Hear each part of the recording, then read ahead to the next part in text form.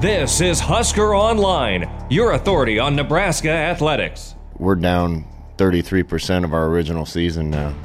We're down to 8 games if we get to play them all from here on out. So it's an awfully big penalty, considering I thought at the very least those calls were, one call at least was very close. And it's too bad for the kids that are getting the opportunity to play taken away and are going to miss a half on top of that.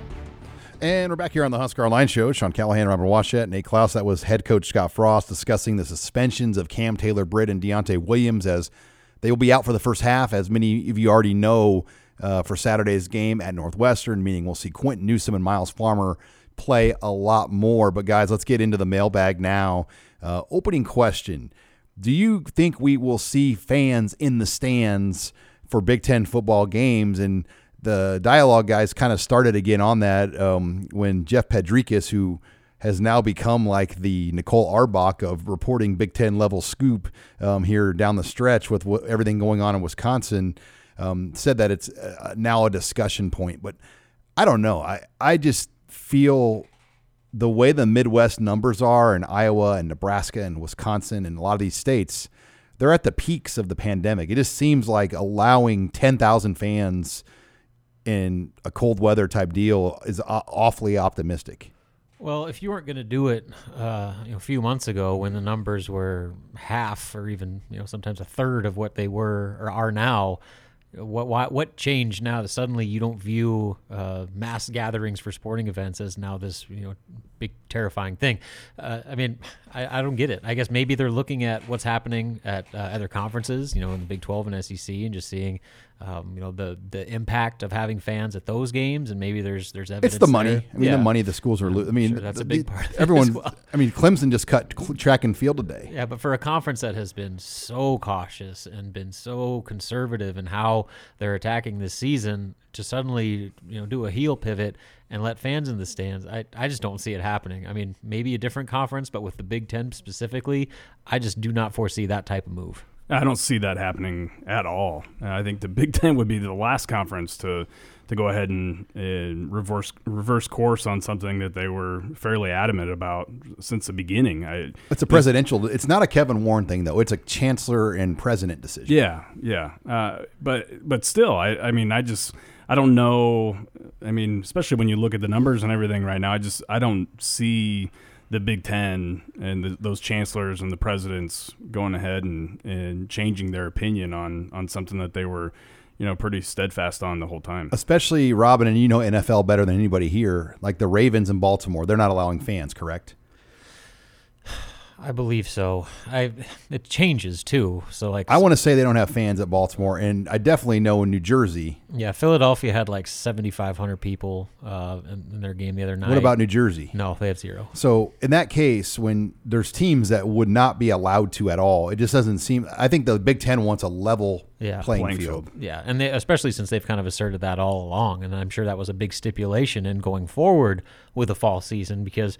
If at that time they were allowed to, Nebraska would have been as full as possible. They would have 25,000, 30,000 fans. Yeah, they would have been as full as possible, whereas, Rutgers, Maryland, probably wouldn't have been able to have anybody. So, yeah, that's another aspect to this. If you want to have a blanket level of, competitiveness as far as home field advantage, it's got to be extremely limited amount of fans or none at all. And it sounds like basketball is going to be the same way, Robin. They informed Husker season basketball ticket holders there's no season ticket package this year, so you can either donate your money to the day-by-day fund or keep the priority points or get a refund or kick it over to the next year and then check mark if you're interested in going to games. And it sounds like there's only going to be about maybe 3,000 fans at basketball games. Yeah, and I can't imagine anybody's going to be right by the court either. It's going to be up in that second tier, third tier. So, it's going to be different, but I guess it's better than nothing. I mean, at least you get to go to the game. You might have the best seat where you sit. Maybe. We're basically the same as the 200 level.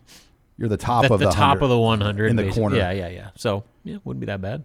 That could be worse. But yeah, a lot worse. Yeah, I think, whoever gets to go, I think, some fans is better than no fans. I just want to see the rest of the schedule. Yeah, or a schedule. Or a schedule for that matter. I mean, they've confirmed one game so far. Yeah. Let's before we get to how many fans they're allowing in, let's see who they're going to be playing. Yeah. What do you think? And let's ask that question to you, Robin. What do you think the sticking point is right now on why they can't get a basketball schedule ironed out?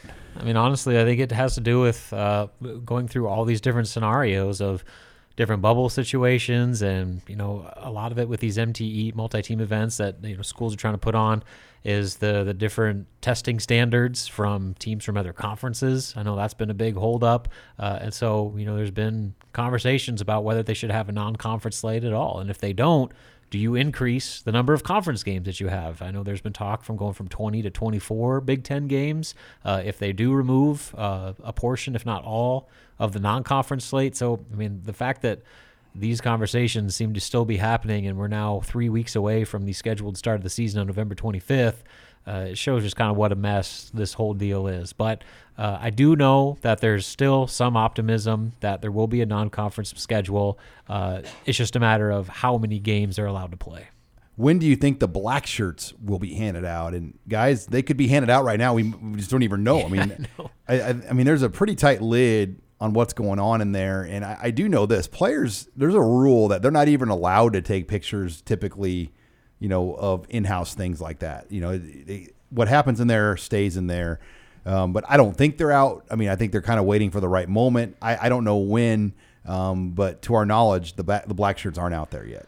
Yeah, I mean, the thing is, like, if you wait for a good performance in a season where you're not even guaranteed a game on Saturday, like, that's risky. So I would assume that as long as they play relatively well against Northwestern, you'll see them come out shortly after. Yeah, I mean, I wouldn't be surprised if they're just waiting for a win.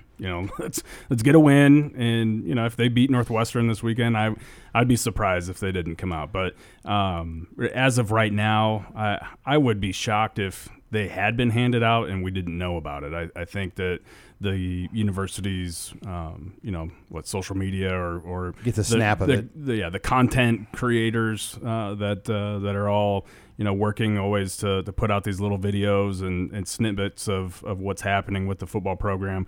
I think there would have been something put out on some guys receiving black shirts right now. Call me crazy, but I thought Mark Banker, when he was here, actually probably handled it as well as anybody. He's just like, you know what? I called Charlie, asked him, how'd you guys give these out? He goes, we gave them out on the first week of the first game to the starting defense, and I gave them out of the first week of the first game to the starting defense.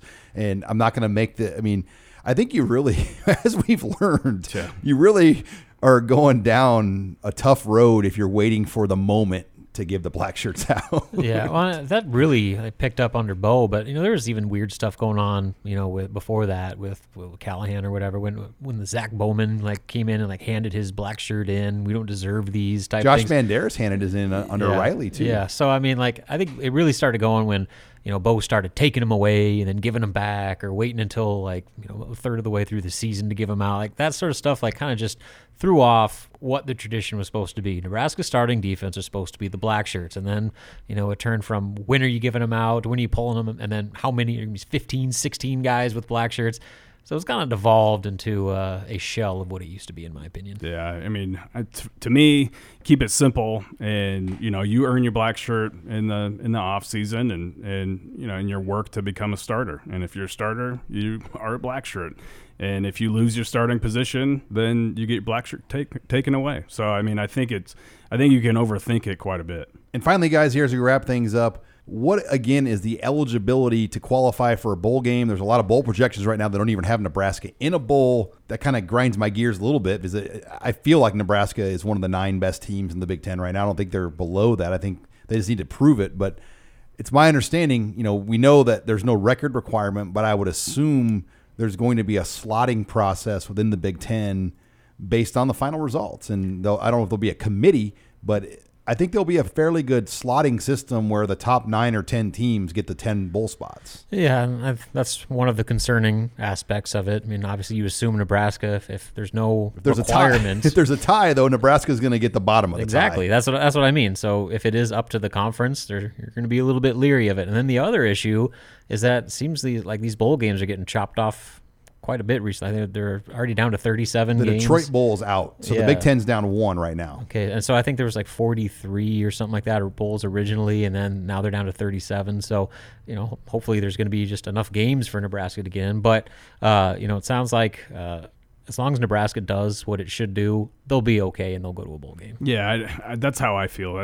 I'm not worried about what the record needs to be or anything like that. I just feel like if Nebraska or any team for that matter goes out and takes care of business, that it'll work out in their favor. And you'll find yourself in a bowl game. If Nebraska's 2-6, they're probably not going to a bowl. If they're 3 or 4 wins, they're in a bowl. If they're 4, they're in for sure. And I think 3, you're fairly decent chances of being in a bowl right now. And especially if the Bulls have any say in it whatsoever, they're going to be like, okay, yeah, give me Nebraska in my, random bowl that normally gets, a bunch of bottom feeders because there's going to be a ton of viewers. And if their fans are allowed, there's going to be a They ton need of a fans TV going. rating. Exactly. Yeah. All right, when we come back, we'll close the show with recruiting talk. You're listening here to the Husker Online Show.